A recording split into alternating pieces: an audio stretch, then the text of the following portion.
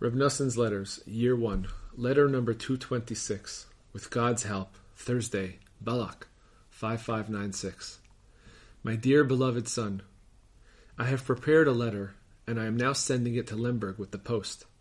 The postman is in a great hurry now, as it is close to noon, and I heard that you are planning to be here soon anyway, so I will not write much. What I go through every day is just beyond description. How great are the deeds and wonders of God, which every day are discernible from afar. 3 times a day we make the blessing, who makes the seeds of salvation sprout. We therefore have to believe that everything that is happening in the world, both on a universal scale and down to the smallest particulars, all represents a sprouting of the seeds of salvation. And to the degree that a person strengthens his faith in this, he merits to receive actual revealed salvation.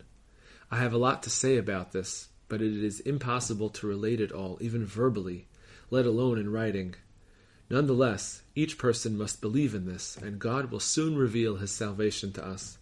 Let us be happy and rejoice over him. The words of your father, Noson of Breslov. Loving greetings to all our comrades.